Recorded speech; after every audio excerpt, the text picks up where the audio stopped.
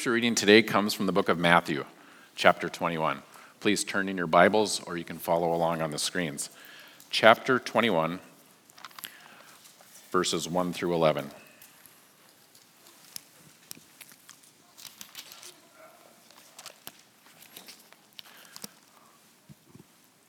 Now when they drew near to Jerusalem and came to Bethpage, to the Mount of Olives, then Jesus sent 2 disciples, saying to them, "Go into the village in front of you, and immediately you will find a donkey tied and a colt with her.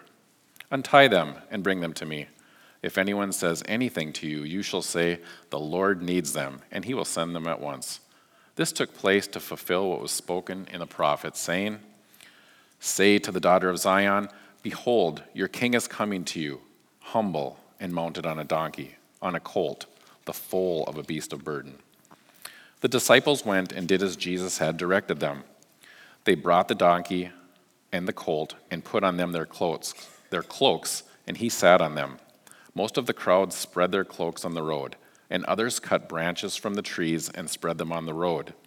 And the crowds that went before him and that followed him were shouting, "Hosanna to the Son of David. Blessed is he who comes in the name of the Lord. Hosanna in the highest." And when he entered Jerusalem, the whole city was stirred up, saying, "Who is this?" And the crowd says, "This is the prophet Jesus from Nazareth of Galilee." This ends the reading of God's word, and at this time, children can be dismissed to the little landing.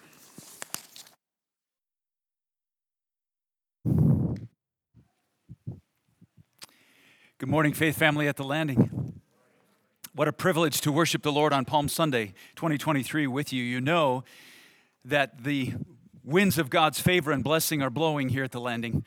When you look into the worship folder and when you see so many wonderful things happening, you know that we're in a time at a church, in a moment where his kindness is blowing and generously moving among the body of Christ here. So give thanks and dive in as the Lord would invite you to take part in everything that's available to you.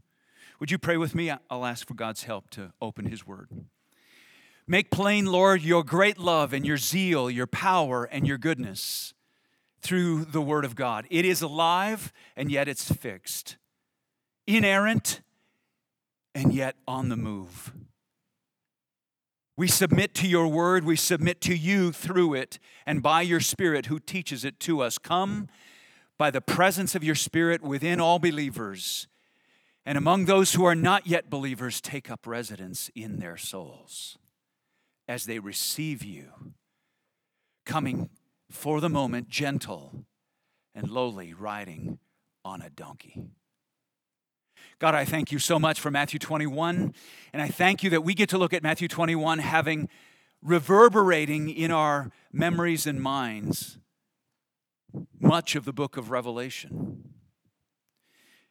Teach us plainly, Lord, now from the verses Tom just read, the word of the Lord for the people of the Lord on the day of the Lord to do the work of the Lord. In Christ's name we pray. Amen. Palm Sunday begins the holiest week of the year, and we're going to step aside from our series in Revelation so that we can look at 3 passages for 3 messages today, Good Friday and Resurrection Sunday, from the book of Matthew to see how in the days when Christ walked on the earth 2,000 years ago, here in this passage specifically, he is publicly named as the king for the first time. And it's intentional that he does so that some would hate him and kill him. That's why he came. We pause in Revelation with it ringing in our ears to look at this glorious passage where Christ comes humble and gentle, riding on a donkey, so that we would be amazed and thrilled that he would come to us in such a lowly, gentle, peaceful way. He comes to minister to us in kindness and in patience and in tenderness. He comes, as it were, even to children, and he receives their praise. He's not yet on a war horse. He's not yet on a mighty charger, white and its nostrils flaring and blood spattered all over its legs. rising as high as its bridle. We know about that. That's to come, and that lends intensity and power and wonder and amazement and glory to this passage, because here's Christ riding not just on a donkey, but on the baby of a donkey. He has to lift up his feet so his sandals don't drag. I want you to see from this passage, your king is humble, ready to receive you. I want you to see, secondly, your king is the Son of David, worthy of your praise. And third, I want you to see, your king is Jesus, mighty to save. First, your king is humble, ready to receive you. Look at verses 1 through 5. Now, when they drew near to Jerusalem, the disciples and Jesus came to Bethpage and to the Mount of Olives. Then Jesus sent 2 disciples, saying to them, go into the village in front of you, and immediately you will find a donkey tied and a colt with her. Untie them and bring them to me. If anyone says anything to you, you shall say, the Lord needs them, and he will send them at once. This took place to fulfill what was spoken by the prophet, saying, say to the daughter of Zion, behold, your king is coming to you, humble and mounted on a donkey, on a colt, the foal of a beast of burden. Jesus has taught his disciples for 3 years, and he has said, don't tell anyone that I am the king yet. It's not my hour. It's not my time. Now is his hour. Now is his time. He sends for a donkey, the mama, and he says also the colt or foal, baby donkey. I'm going to ride on the baby donkey. But I'm kind enough that the baby donkey will have his mama right next to him. As I ride on him, mama will be right near. All that to fulfill Zechariah 9, verse 9. Faithful Israelites would have remembered and known this passage. We're going to look for our king coming as he presents himself to Israel, riding on a donkey, on the foal of a beast of burden. Notice while Jesus is humble and gentle, unthreatening, not dangerous, not fierce, not vengeful, but kind, as humble as one could be, he's still in absolute supreme authority, isn't he? He tells the disciples, go into the village in front of you, and immediately you'll find a donkey tied and a colt with her. He knows where donkeys and colts are. He knows exactly where they are. And more than knowing where all things are, he says, untie them and bring them to me. This was like disciples going up to an owner of a work truck and saying, give me the keys, we're taking it. But Jesus says, if anyone asks you anything, say the Lord needs them, and he'll send them at once. He even rules over the wills and hearts of donkey owners. He rules over the event. He rules over everything happening here so that he will come into Jerusalem from the east, past Bethpage, past the Kidron Valley and the Mount of Olives, and into the east gate, the east side of Jerusalem, just as the prophecy foretold. He is making it as plain and clear as can be. I am the king. I am God's anointed king. I'm the one many of you are going to hate and kill. I ordained that from before the foundation of the world. I am the one many of you will love and adore and worship. Come to me, and I'll receive it, for I will receive you. Even while he's gentle and humble and lowly, he is sovereign. The king's heart is a stream in the water, as water in the hand of the Lord, and he turns it wherever he wills. He is the Lord ruling over this moment to show that everything happens under his wise and godly orchestration. He means to come and reveal his glory, even for those of you and I with eyes to see. As we look at this passage, we see these beautiful pictures of a sovereign God ruling over heaven and earth, and yet coming in such lowly, peaceful, gentle humility. Isaiah 30, verse 18 says, therefore the Lord waits to be gracious to you, and therefore he exalts himself to show you mercy. For the Lord is a God of justice. Blessed are all those who wait for him. Jesus is coming in a humble way so that if you are inclined to be afraid of him, your fears can be assuaged and removed.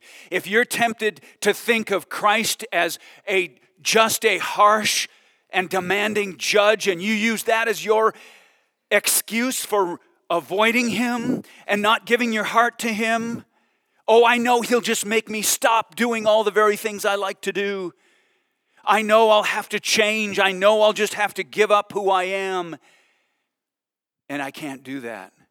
So I'm going to keep Jesus at the end of my arm's length. He comes to you today in this room, in this moment, by his Spirit, in this passage of Scripture, speaking to you, saying, there is going to be a day, a fearful day, when I will come in judgment, for I am a holy God. But for now, I come to you gentle and lowly, riding on a donkey. I come to you to make peace. He exalts himself to be gracious to us. He glorifies himself to show us mercy.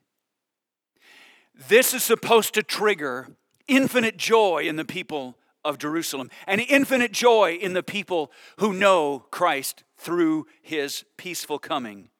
If you're a believer in this room, you should say, I love looking at this passage. I love the joy it supplies to me because it's what Israel waited for, but not just Israel. All the nations waited for this. Listen to the wider context of the passage Jesus is fulfilling. It's quoted here in verse 4, but listen to it from Zechariah 9. This took place to fulfill what was spoken by the prophet, saying, say to the daughter of Zion, behold, your king is coming to you, humble and mounted on a donkey, on the foal of a colt, the foal of a beast of burden. Then listen to Zechariah 9:9, the same passage, but expanded with its context. Rejoice greatly, O daughter of Zion. Shout aloud, O daughter of Jerusalem. Behold, your king is coming to you. Righteous and having salvation is he, humble and mounted on a donkey, on a colt, the foal of a donkey. Do you see the wider passage? It's meant to be a sign of joy. The people of Jerusalem are supposed to rejoice with power and rejoicing that Christ has come. All their hopes are fulfilled. All their sorrows are being assuaged and comforted. All their joy is being maximized because the king has come. It was only the untaught and the confused who thought the king was going to come as a political warrior. That's only the untaught. The ones unfamiliar with Zechariah 9:9 and many, many other passages as to the Messiah. Here it's clear. Rejoice, O daughter of Zion. Sing and rejoice. All the Pharisees, all the chief priests, all the scribes and the elders, they should have said, give me that palm branch. Give me that tambourine. Let's lead the praise and the joy. Because the king has come, and he's come for now in a gentle and tender and compassionate, peaceful way. One day, in all righteousness, he will come with his vengeance and fury. Now he comes, merciful, kind, patient, and humble. It's not just for Israel either. They could have read on in Zechariah 9 to verse 10. Listen carefully. God speaks through Zechariah and says, I will cut off the chariot from Ephraim and the war horse from Jerusalem. And the battle bow shall be cut off, and he shall speak peace, that is my Messiah, shall speak peace to the nations. His rule shall be from sea to sea and from the river to the ends of the earth. Careful followers of the Old Testament scriptures would have not only looked for Jesus to come as a joy-supplying, gentle rider on a colt, the foal of a donkey, to bring peace, but that peace would have extended far beyond the walls of Jerusalem and the Judean region and even the Israelite people to all the Gentiles and all the nations. From of old no one has heard, says Isaiah, or perceived by the ear. No eye has seen a God besides you, a God who acts for those who wait for him. Israel was waiting for him. We're waiting for him. Yet he comes in power and he says, I rule over this entire event. I rule over the world. I rule over world movements, wars and rumors of wars, weather patterns, spiritual battles in the heavenly places and on earth. I rule over them all, and I come gentle, quiet, peaceful, for I am ready to receive you. Who here today, or who in the hearing of my voice, is keeping Christ at arm's length and not receiving him? Who is thinking, I am far, far too gone to be received by Christ? Is there anybody out in the culture in Duluth? Is there anybody in Proctor or Hermantown or Cloquet or Carleton, Superior or anywhere out in the world who thinks they're too far? They've done too many bad things and too many ugly things have been done to them that this Christ wouldn't receive them? There's no one. His arm is not too short to save. He comes gentle, quiet, humble, riding on a donkey, even a baby donkey, so that you, even you, would come to him without fear. I invite you to come to him. I invite you to make April 2nd, 2023, the day of your salvation. I invite you to come to him afresh. If you've known him before, come to him again and say, it's a wonder, Lord, that knowing how I've known you and yet still how I struggle with sin and fear and doubt and unbelief and disobedience before you, that you would receive me gently, humbly, peacefully once again. Whether you've never known him and this is your first time in coming, or you've known him for many years and you're ashamed at having this sense of having been estranged from him and needing to return to him, come to him. He's peaceful and gentle and quiet. He's riding on a baby donkey. What could be more gentle than that? Your king comes to you humble and on a donkey, ready to receive you. Your king is the son of David, worthy of God's praise. The joy of the people of Jerusalem was full and overflowing. Look at verses 6 through 9. The disciples went and did as Jesus directed them. They brought the donkey and the colt and put on them their cloaks and sat on them. And he sat on them like a saddle. They took their cloaks off and put them on the little colt. You could just imagine their coats dragging on the ground. And Jesus having to lift up his sandals so they don't drag on the ground because he's on a little tiny foal of a donkey. Verse 8, most of the crowd spread their cloaks on the ground, and others cut branches from the trees and spread them on the road. And the crowds that went before him and that followed him were shouting, Hosanna to the Son of David. Blessed is he who comes in the name of the Lord. Hosanna in the highest. The crowd's response is so surprising. None of the scholars and commentators have a clear answer, at least very few of them, for why the crowd seems to be so agreeable. Why does the crowd take off their identity, their cloak, their personhood, their protection, their identity as a worker or as a man or a woman or as a child? Why do they take that off and lay that down? They make it like a carpet so that little foal's hooves would have something soft to walk on. And then they cut branches. The Hebrew word behind branches is nazar, from which the town Nazareth comes from. It just means a little nub, a little shoot out the side of a tree once the tree's been cut down. That's a nazar. The Hebrew behind the Greek branches is nazar. They take small branches and they lay green small branches on the ground so that, like a green carpet with cushioning, a pad below it, the foal of the donkey could walk with King Jesus riding on its back. They're celebrating the king. How do they know? How do they know this is King Jesus? How do they know he's worthy of praise? And they sing what the Bible says. They quote psalms which are meant for God. Hosanna to the Son of David. They know that this is the anointed one of God, the Christ, the one who will come from David's line and sit on his throne forever. And they say, blessed is he who comes in the name of the Lord, quoting the psalm that's addressing God and God alone from Psalm 118. They give him praise and they sing loud songs of public praise. They even sing Hosanna in the highest. Hosanna means God saves, most simply.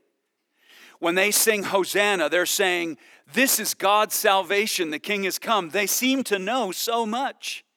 And then they sing Hosanna in the highest, which means we're going to sing Hosanna down here on earth. But you angels up in the heavens, you sing Hosanna too. They not only know what we're supposed to do on earth, they know what the angels are supposed to do in heaven. That's what Hosanna in the highest means. How do they know so much? How do they know? They sing not just to one God has raised up and anointed.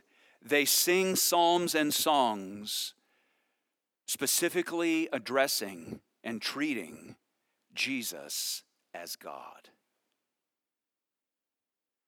Can you imagine the children, their families, the believing ones, having seen how beautifully Jesus is unfolding Zechariah 9 and the messianic passages, and they take off their coats and they lay them down. I'd be happy for Jesus' foal to walk over my clothes. And they lay down the green branches, maybe palm branches in that part of the world, and they're so happy to sing songs, Hosanna, Hosanna in the highest. I give him my public praise.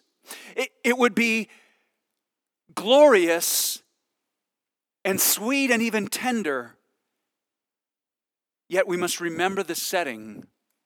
There are arm-folded, scowling-faced Pharisees, scribes, chief priests, and elders standing alongside, looking on as these children and their parents who know and love the Lord give praise publicly to this carpenter from Nazareth.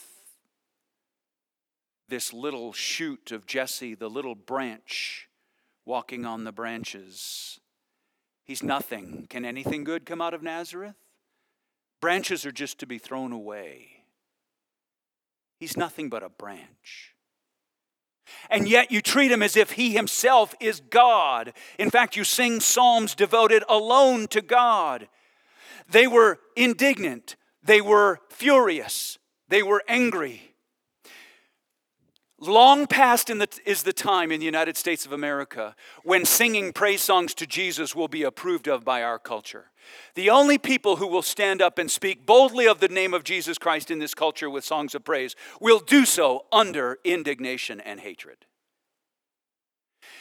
Everybody in this room, everybody in the children's ministries, everybody associated with every faithful church, steel your spine and prepare your heart now to proclaim the name of Jesus Christ when somebody else is going to hate you for it. It's like picking up a Bible and walking down the streets of Tehran and saying, Jesus Christ is Lord over Iran. You'd be dead before the sun went down. It's like a Baptist preacher last Sunday did. Surely some are doing it this Sunday. In Moscow, stepping up to their pulpits, even with live streams, recording or broadcasting their sermons, and saying, our leader Putin's war in Ukraine is evil, it should stop. Pastor preaches his last sermon, and the church explodes with growth.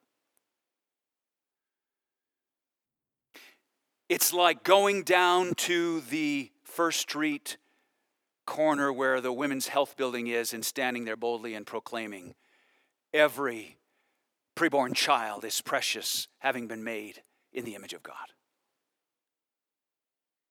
In the most abortion-wielding state of the Union. their praise is all the more precious to Jesus, filled with joy, welcoming him in his humble, quiet beauty and simplicity and his peacemaking mercy, because it's being hated by those who are threatened by Jesus. They would just as soon mock. They would just as soon put Jesus down. He's nothing but a branch. He's nothing but a Nazar from Nazareth.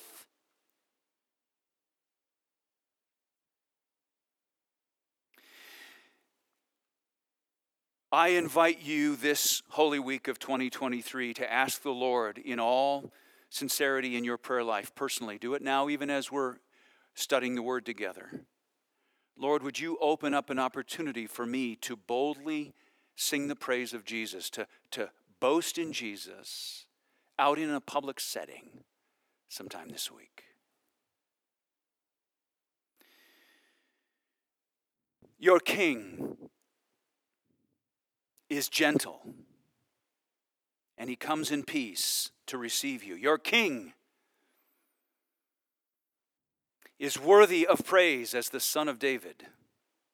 And finally, your King is Jesus, mighty to save you. They sang, Hosanna, God saves. God saves from what? God saves from being one of those chief priests and Pharisees. God saves from the unbelief and the anger and the hatred and the disdain for Jesus. God saves from the evil and the sin that wells up in the hearts of all humanity. Every one of us needs salvation. None of us can come to Christ based on our own virtue, but all we bring to Christ is our need and our guilt. All we receive from him until he returns is mercy. Notice how verses 10 and 11 bring to a close this encounter. The carpenter's son is riding on a donkey, a baby donkey, and he's being worshipped and heralded as the Son of God, the Son of David, the Son of Man. And now we find out exactly what Matthew's been telling us for his whole gospel account, that this is Jesus of Nazareth in Galilee. Look at verse 10. And when he entered Jerusalem, the whole city was stirred up, which meant the whole city was in turmoil. There were people who loved and worshiped Jesus, and there were many more who were puzzled and confused and withdrawing, and there were even many who were opposing and hating what Jesus was saying. They accused him of blasphemy. In fact, Jesus being identified as king, God's king, is what gets him killed. That's what it means when it says the whole city was stirred up, saying, who is this? And the crowd said, the children said, the worshipers without their coats and their greenery laying down in front of Jesus, they all said, this is the prophet Jesus from Nazareth of Galilee. How did they know? How did they know? They got it right. Oh, for sure, there was confusion to come, and it wouldn't be mere days before other crowds would cry out, crucify him. But this crowd speaks virtually prophetically. They quote Hosanna. They sing, blessed is he who comes in the name of the Lord. They recognize the colt and Jesus coming in as king. They lay their palm branches before him and extol him. Blessed is he who comes in the name of the Lord. And they fully understand that his name is Jesus. In the birth narrative, Matthew told us this. At his baptism, all through his teaching ministry, we read and know this is Jesus. But now for the first time, Jesus is publicly identified as the King of Kings, Lord of Lords, the Son of David, our Savior, God's Son. They're not afraid. They prophesy and speak out the name of Jesus, the name by which all who are saved must be saved. What's stunning is Jesus doesn't keep them quiet. He doesn't shush them. He doesn't say, keep it quiet. I'm going to get killed if you keep talking about me that way. He says, no, I receive your praise. I receive your revealing who my true identity is. This is why I came. So he's hanging on the cross, and the centurion sees Christ having died on the cross and says, truly this was the Son of God. Paul will later say, this is a trustworthy saying deserving of full acceptance. Christ, Jesus, came into the world to save sinners, of whom I am the foremost. This Jesus is the one whose name, Jesus, means Yahweh saves. The crowd sang Hosanna, and now that prayer, God save, is fulfilled in the name of Jesus. Yahweh saves. Paul said to the Romans, for while we were still weak, at the right time, Christ died for the ungodly. You Pharisees and chief priests, you who are spitting mockery and anger and hatred against Jesus, repent and come, grab a palm branch or a tambourine. You should sing the praise of this Savior, your Savior too. You need him as much as we do. Peter preached at Pentecost, and it shall come to pass that everyone who calls upon the name of the Lord shall be saved. Everyone who calls upon the name of the Lord shall be saved. Don't keep trying it until you think it takes. Everyone who calls upon the name of the Lord shall be saved. What a God who comes in the power of his Son, and he says, I'm here on a foal of a donkey. I am gentle and lowly. I am meek and quiet. I am kind and patient. And I'm telling you, as I have received you, you come and receive me. Jesus makes a name for himself. He wants them to know that this name, Jesus, is for the saving of sinners and the bringing about of God's plan and righteousness on the earth. So the very next thing he does after he gets off the foal of a donkey is he clears the temple courts of the money changers and those who bought and sold unjustly, to fulfill Isaiah's prophecy. My house shall be called a house of prayer, and Jesus calls the temple my house, when it was God who said that. In Matthew 21, verses 14 through 15, look down your page just briefly. It tells what happens next. And the blind and the lame came to him in the temple, and he healed them. Jesus is healing with all these crowds praising him and celebrating him as now the publicly revealed Son of God, Jesus Christ of Nazareth. And he's healing the blind and the lame, for the kingdom of God has come in Christ's arrival. Then verse 15, but when the chief priests and scribes saw the wonderful things that he did, and the children crying out in the temple, Hosanna to the Son of David, they were indignant. They were furious, ticked off, accusing him of blasphemy and wanting to destroy him right then. And they said to him, do you hear what they are saying? It's been ordained from before the foundations of the world, we will see. And they're asking, do you hear what they are saying? And I love Jesus' response. Listen to Jesus' response, verse 16. And Jesus said to them, yes. Yes. And isn't it great? Don't you just love it? The entire plan the Father and I have put in place from before the foundation of the world is happening perfectly. Yes. And then, as if to have even more fun, he says to the Pharisees, who prided themselves in knowing the whole Old Testament, have you never read? And another quote from Psalm 8, applying to God, out of the mouths of infants and nursing babes you have prepared praise. Now we know why the crowd knew what to say. God ordained it. Out of the mouth of infants and nursing babies you have literally ordained or prepared praise. Now we know why the crowd knows what to say. Out of the mouth of nursing babes and infants, God has ordained praise for himself, and now his Son, Jesus Christ, comes and receives all the praise due alone to God because he himself is God. Many stumble over this. Many are furious, and their eyes are closed, and their ears are stopped, and they walk away hating him. Many reject Jesus in that day. Many have rejected Jesus all the way through the last 2,000 years. Many reject him today. Many say his standards of sexual purity are outmoded and dated and ridiculous. His standards for speech and for relationships are impossible. His standards for marriage, his standards for all ethical questions are impossible to uphold. His command that I repent and turn from sin and follow him, I can't do it. I don't even know if I want to.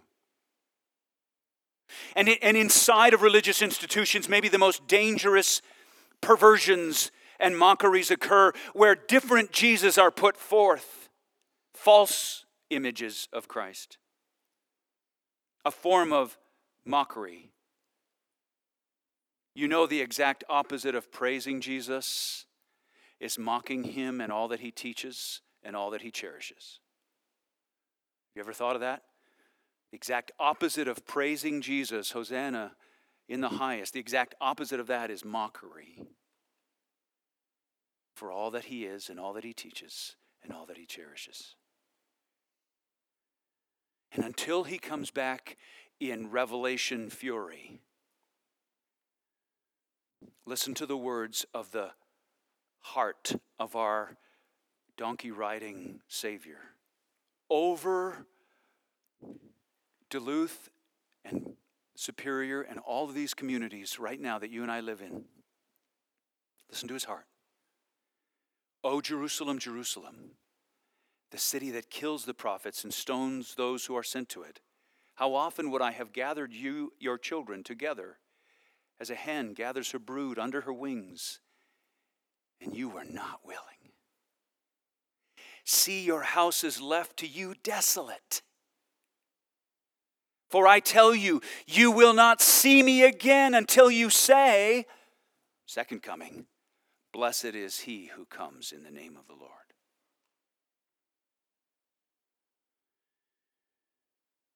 Don't let your heart be hardened against Christ. It doesn't matter what happened to you in other churches. It doesn't matter what happens to you in this church. It doesn't matter what happens to you in your family. It doesn't matter what's happened to you in your mind. It doesn't matter what's happened in your body. It doesn't matter what's happened to you out in the culture or in your online interactions. It doesn't matter what design evil people have against you, or curses that have been labeled upon you, or demonic attacks that have made some headway against you. Jesus is greater. Have eyes to see. He's in sovereign, supreme control as he rides on a donkey and lifts his toes from the dirt.